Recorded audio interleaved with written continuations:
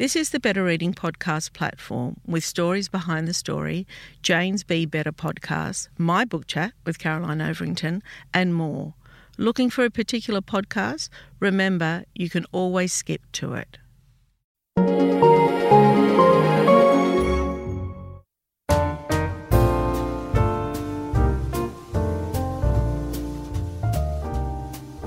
Welcome to the Better Reading Podcast, Stories Behind the Story, brought to you by Belinda Audio. Listen to Belinda audiobooks anywhere, everywhere.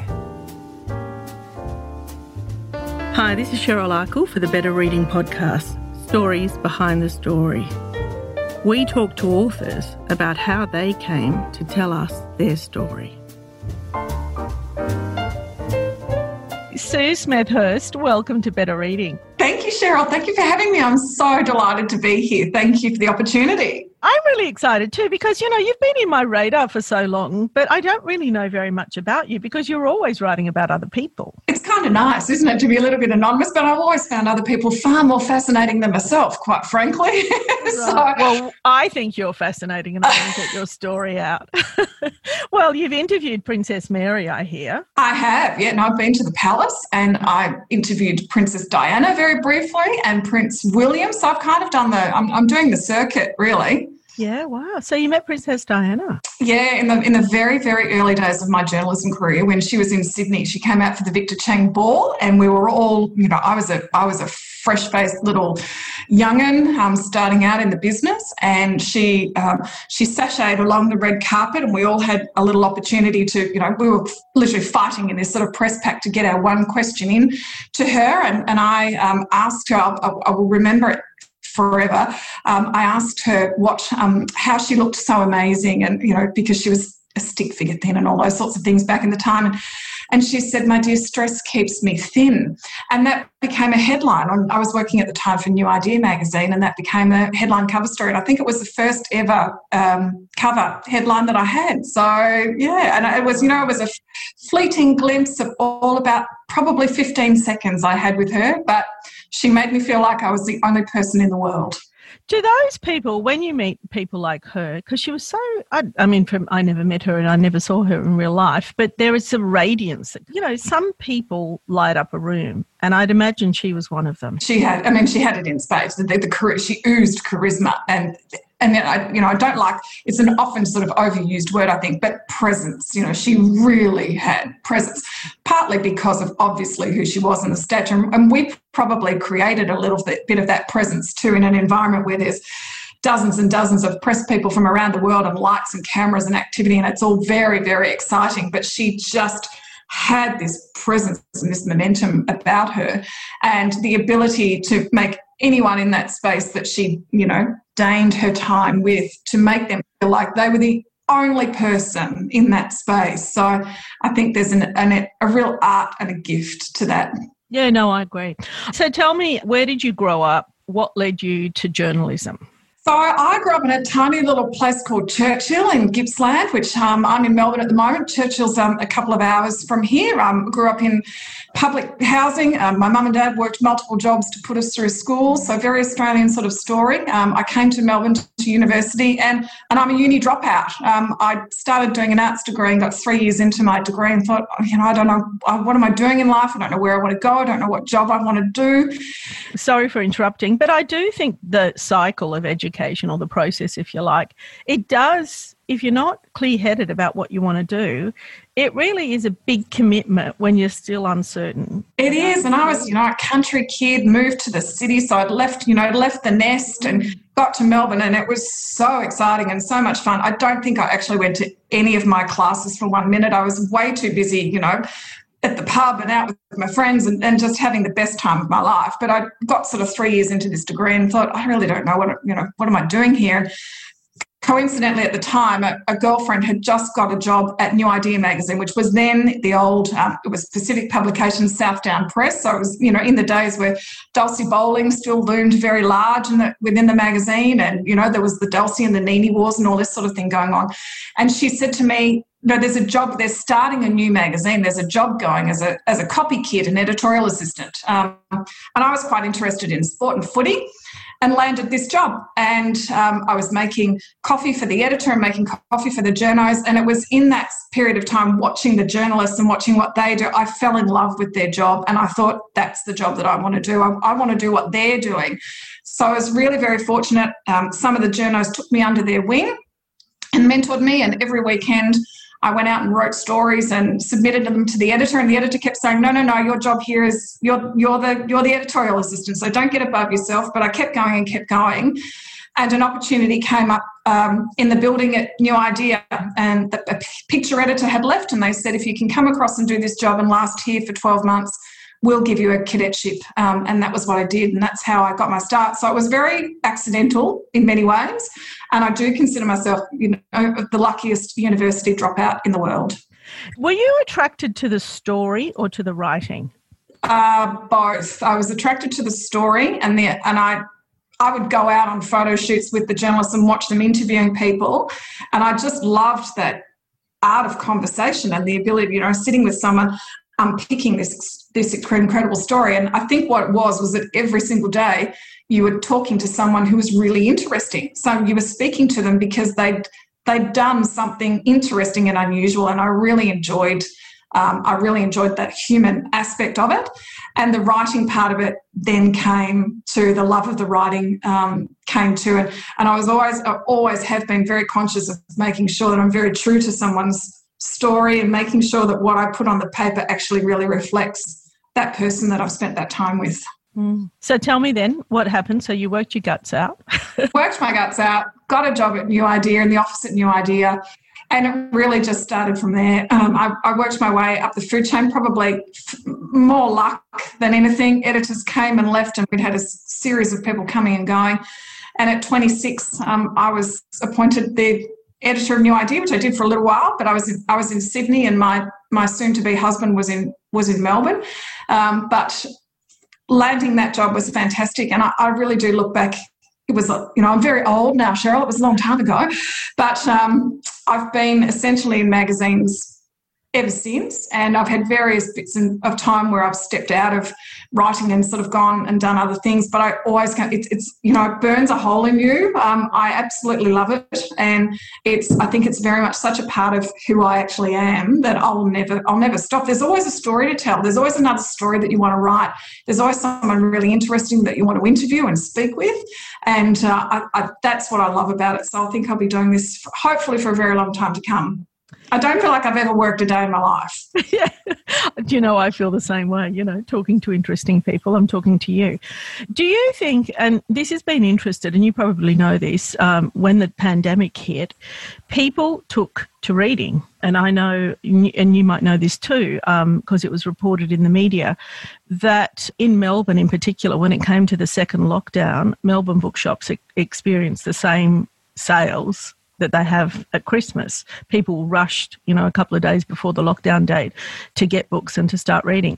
And it gives me great hope, but it also shows that there's so much in story, doesn't it? I think so. And I think the ability to lose yourself in someone else's story, to be taken to another place, that sense of escapism that someone else's story brings to you. And for that moment in time that you're immersed in the pages of someone else's story, you're not thinking about your own world. And that's what, to me, writing and books and magazine stories and all that sort of content, that's what the essence of that is to me. It's the ability to be in someone else's life, to share in their experience and to immerse yourself in someone else's world. And I think we can never, ever take that for granted. Yeah, I agree.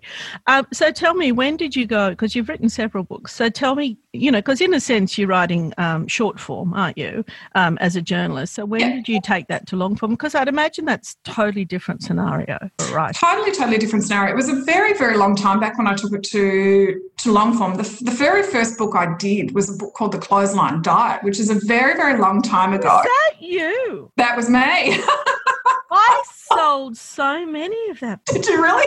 Thank you. I was on the shop floor back then. Oh, there you go. So that was the first book that I ever wrote. I loved the title of that book. It was a lot of fun, we, I still keep in touch with Karen now. I still get letters about it. So does she. I mean, the book went on to America. It sold in the US. So that was. Tell us a little bit about it for those people that don't. It was a fabulous story of a beautiful Melbourne mum named Karen Gatt who had gone through her whole life suffering terrible obesity. I mean, really awful stuff. She used to spit at herself in the mirror when she'd leave the house because she was so crippled by this obesity. And she tried every diet imaginable, nothing had worked.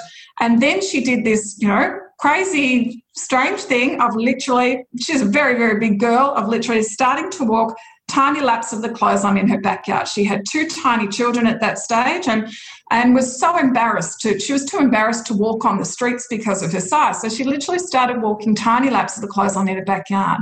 And eventually she lost around 70 kilos and transformed her life and went on to help so many others. She ran community groups, she ran support groups for people, for years, and still does now. I mean, we're talking, a long time ago that we wrote this book, but it was quite a phenomenon because she'd done it all herself. She proved everybody wrong and she literally did it one step at a time. And it was quite a gorgeous story of hope. And I think it really touched a heart with a lot of people that you could actually do this yourself, and the anxiety and all the emotions that she went through and the triumph at the end. It's really quite a beautiful story to write.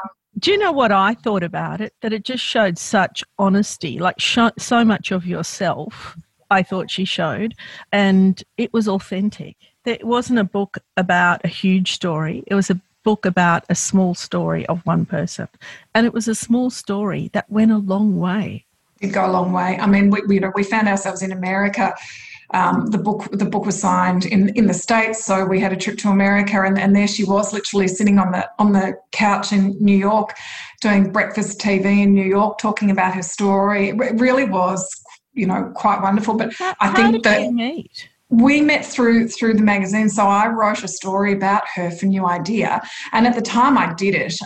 It was one of those stories. I literally found a tiny snippet in a suburban newspaper, and she'd put an ad in a paper saying to people, I've walked around the clothesline and lost all my weight, and I can help you too. And it was one of those ones back then that you kind of went, what? You did what?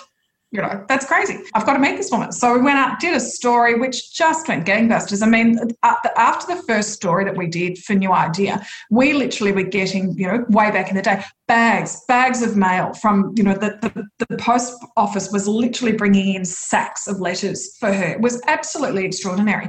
So I knew that when I interviewed her, which is probably the same thing with most of my books, I knew the time that I interviewed her, that in that space of probably 1,200 word story, I had barely scraped the surface of what was actually really going on here. And there was so much more to this story than I could ever fit in that tiny little space. And that formula has probably been how most of the other books I've done since that time have come about. I've been fortunate to interview someone and realise that what we've got here is something so much more than what we can share in a relatively small space. So tell me about the Freedom Circus, because I love how that came about too.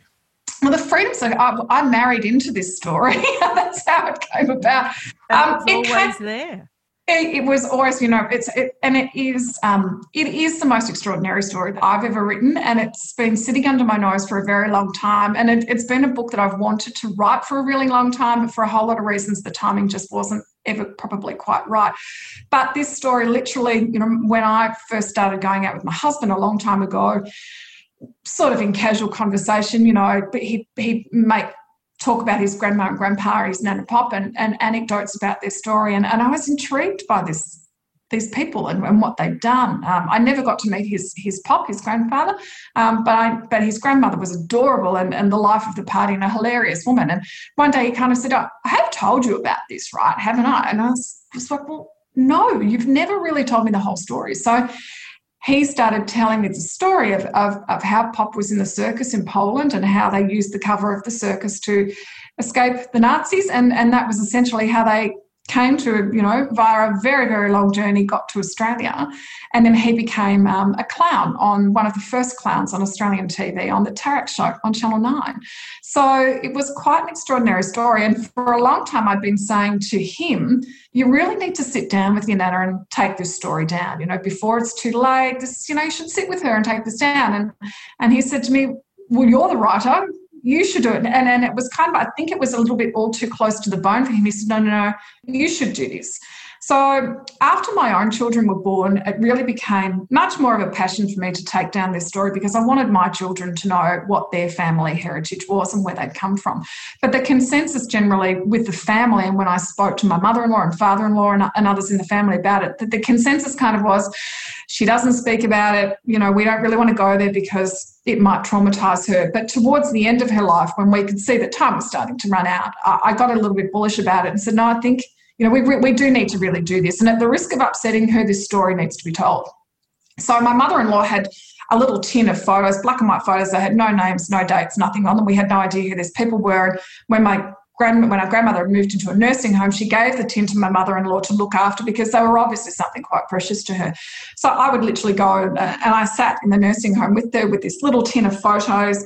Talk to me about how you approached her, because there is a delicacy about this, isn't there? There is a delicacy about this. So I approached her very gently about it. I mean, you don't want to re-traumatise someone. That's the whole point. So I really needed to see sort of how she would react to it all. So I literally took the tin in.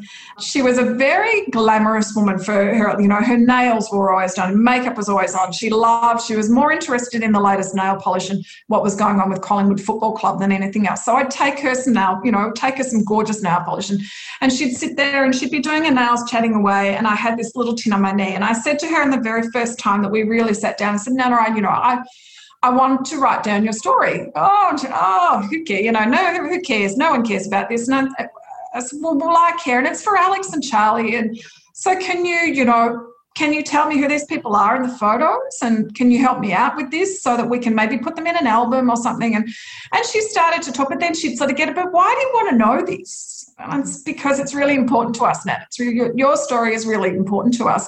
And it was always very much, why do you care about this? And it became apparent to me reasonably quickly that she wasn't re-traumatised. It wasn't trauma that stopped her telling the story. It was just that she didn't think her story was anything particularly special, because everyone she knew had escaped the Holocaust and the Nazis in some capacity. All of her friends were Jewish. She lived in Caulfield and among the Jewish community. This was their story. It was a community story, and she didn't really sort of feel like her story was anything special. So we did this over a long period of time, and I'd go and take the photos in, and we'd chat about the children, and we'd chat about Collingwood Football Club and Eddie Maguire and whatever she wanted to talk about, and then I'd sort of steer, her gently into, okay, Nana, so you need to tell me, who's this lady in this photo, and what's going on here? And that was how we started to sort of unpick it all very gently, piece by piece. And she was quite happy to chat about various bits and pieces, but I never pushed the envelope. Once I could see that we'd had enough time talking about it, we moved on, and we did talk about Collingwood, and we did talk about what the children were doing or whatever was on the TV that night. So we did that over a series of conversations. And essentially what I got from her was the full skeleton of the story. But it took a lot of work after she died. I mean, I'd only really begun the research then, and knowing what I know now, goodness, what I'd do to have that time again and to be able to go and have another 5 minutes with her, because I have probably more questions now, or as many questions now as I did when I first sat down with her and began that whole process. Talk to me about your response, because you had been telling other people's stories, and they weren't people that you were related to, or they weren't people that were the grandparents or great-grandparents of your children. So for you, how was it? Was it emotional? Was it because it's terribly. Yeah. Talk to me about that. Talk to me. Terribly emotional. And it has literally consumed our life, and my life particularly, for a very, very long time. And through this whole journey, and I think journey is quite an overused word a lot of the time, but it really has been a journey for all of us. And through this discovery process and through the research, I was discovering things about them all the time, which was so exciting. And I was sharing these little snippets of information with the family. I'd get, a little piece of information back from Poland or whatever, and frantically send these emails out to the family. You won't believe this. So for all of us, it was a really lovely discovery about this woman that we knew, and we knew them as Nan and Pop, but we didn't know them as the people that they were, this young couple who fled this situation. So it was like uncovering an entirely separate person and an entirely separate family. And we didn't know them back then. we certainly do now. And they are like split worlds. Their life before they got here and their life after are two quite separate things. But I think for all of us, it was a very, very rich and rewarding experience. It certainly has changed my life quite profoundly for all of us, I think, in a good way.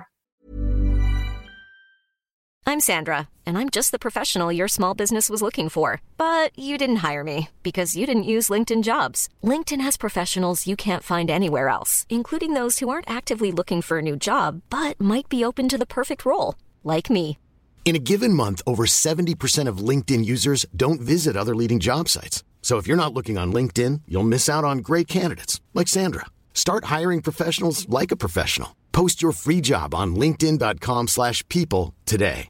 Ryan Reynolds here from Mint Mobile. With the price of just about everything going up during inflation, we thought we'd bring our prices down.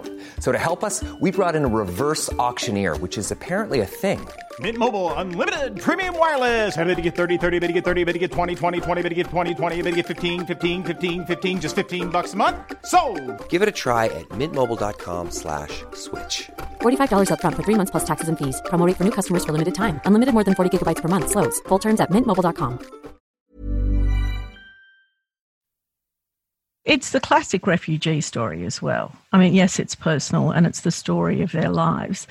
But, I'm often, as I was with this book, I've just, my parents immigrated, not for those reasons, but they came from war-torn Lebanon. And they came out with, children and lived in a one-room. They lived in one room, one bathroom, not one bedroom. And that was 6 children and 2 adults, And it's the story of resilience, isn't it? And that desire for hope and a new life, isn't it? Is that what you got from it? And that sense of survival. That survival instinct in them. I mean, I can't imagine it. So when we sort of I got to the end of essentially sort of the main research part of this project, my husband and I went to Poland last year and we literally walked their footsteps. I wanted to be able to see and feel and smell what was going on around them and get that great sense of the time. And we were standing outside the prison where she was kept in Bialystok, and my husband just said to me, how on earth did she get from here to Australia? I can't wrap my head around that at all. And that was the sense all the way along for me and for us, was that emotion of, oh, but how? And, their life was a series of lucky breaks and this incredible instinct of survival that she had. And all along the way, I mean, we uncovered things that we never could have possibly imagined. And it was incredibly emotional to do, and I sort of don't want to give away too much of the story for the readers, but along the way, this research took us down rabbit holes that we never imagined. And there were so many things that we discovered along the way as I say, I'd love the chance to sit with her now and to talk to her about some of those things that we've uncovered along the way. And so when you finish writing a book like this, it's emotional, it's a family story. So who was the first to read it in your family and how did they feel? Well, I said when I finished the book, I cried for a day. I literally spent a day almost under the doona, just sobbing furiously and sobbed to my publisher. I sobbed to anyone that I spoke to about it. It was a very emotional thing, and I felt almost a sense of sadness when I got to the end of it, because I'd enjoyed spending my time immersed in their life again so much, and I was sort of quite sad to get to the end of it and put a line through that life. But the first person that I gave it to was actually my mother-in-law. She was very close to Nana Ampol, and she knew Nana's story well, and she was actually one of the few people that Nana really spoke to. And I thought I really sort of needed to almost get her approval over it. So I sent it to her and very anxiously waited for her to come back with a, yes, you've really captured her, or no, this is terrible. This is nothing like these people that we knew. So that was really important to me, that the family. And then from there, I sent it out to the wider family, to the grandsons, who are my husband's cousins, who have really worked very closely with me to bring it to life, because I wanted them to be comfortable that I'd really captured the person and the people that they knew as well. That was vitally important to me. So they were sort of the first inner circle that read it. And once I really had their blessing that yes, I'd done the right thing and I'd captured Nana and Pop as they knew, Then I sent it to another girlfriend who'd been so excited about the story for a long time and had been saying to me, I want to read it straight away. So I wanted to get it to her as well. But there was sort of a quite tight inner circle that I sent it to first. And what about your husband? Well, he actually still hasn't read it yet, which is interesting. Yeah. I think it's still a little bit too raw for him. And I think partly too because he's lived this experience of me researching. He knows the story pretty well inside out by now, because at every juncture along the way, he was the first person that I went to and said, oh my God, you won't believe what I found. And I've just found this picture and I've done this. And he came with me to Poland and literally relived that journey with me. So, we went to various places. We went to the street where she grew up and where her house was, and we went to the ruins of the factory where she worked. So he's been there at every point, and I would explain to him along the way, we're going here because this was where your nana worked. And so he's physically kind of been on that journey with me the whole way. Mm. Does it, and I don't want to go political here on you, but is it the greatest disappointment I often think in this country is our resistance to helping people, refugees particularly. And it's become such a stupid political issue. I mean, why it's political, I don't know. Because when I think about it, when I think about my parents and when I think about your story, when I think about a lot of people, all people want is to live a good life. Recently, I spoke to my cousins in Beirut about that terrible bombing that's happened there recently, and that was around them. And all they want to do is just get back to normal. They don't want to be defined by war. And it's probably the same with your story, and probably why she didn't speak about it for that long too. They don't want to be defined by that experience because they're just like you and me. That's exactly right. They just wanted a chance. All they wanted was a chance. They just wanted a chance to survive. And they didn't choose to come to Australia. It wasn't a case of, them. They didn't have the luxury of a choice. They were in a situation where no country would take them. They were in a situation where they just needed to be, they would be anywhere that any country would have taken. And they probably could have ended up in various different places. It just happened that opportunity, there was a window of opportunity to come to Australia, and Australia at that time granted them permission to come here. Everyone else had knocked them back. They'd been knocked back from Canada and America and Israel and all these other places. But they got the chance to come here. And Pop, my husband, vividly remembers Pop saying to him, once they arrived in Australia, this was their home and they were happy here, and they just wanted the opportunity to make a life and to build a life for their family in a safe place. And Pop would talk about Australia being the lucky country for them. And why would you want to go anywhere else? You've arrived in paradise. This is the lucky country for you. And they just wanted, all it was just a chance, just someone that would give them a safe haven where they could build their life. And they worked incredibly hard in return. They expected nothing, and they just wanted the opportunity to start and build a family life for themselves. Beautiful story. The book is called The Freedom Circus. Sue, thank you so much for your time today. I've so enjoyed our conversation. One, I've learned a lot about you. And two, that is just such a beautiful story and so deeply personal. Thank you. Thank you, Cheryl, for the opportunity. I'm really grateful, and it's great to speak with you.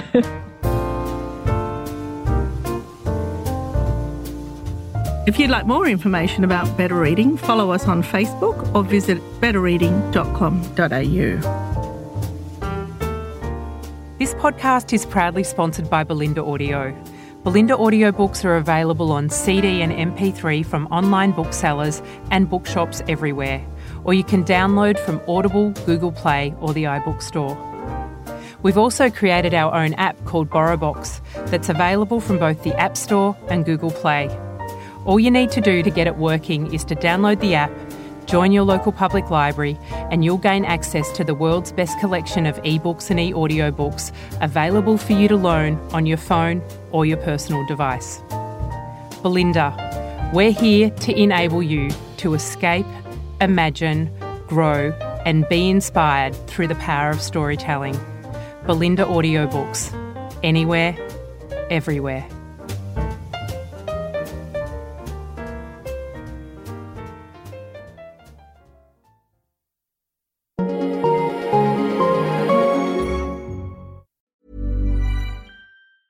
Even when we're on a budget, we still deserve nice things. Quince is a place to scoop up stunning high-end goods for 50 to 80% less than similar brands. They have buttery soft cashmere sweaters starting at $50, luxurious Italian leather bags, and so much more. Plus, Quince only works with factories that use safe, ethical, and responsible manufacturing. Get the high-end goods you'll love without the high price tag with Quince. Go to quince.com/style for free shipping and 365-day returns. Traffic jams, tailgating, pile-ups. Ugh, the joys of driving. How could it get worse? The federal government wants to have a say in what you drive. That's right. The Biden administration's EPA is pushing mandates that would ban 2 out of every 3 vehicles on the road today. Don't let Washington become your backseat driver. Protect the freedom of driving your way. Visit EnergyCitizens.org. Paid for by the American Petroleum Institute. If you enjoyed this podcast, leave us a review and check out the other podcasts on the Better Reading Network.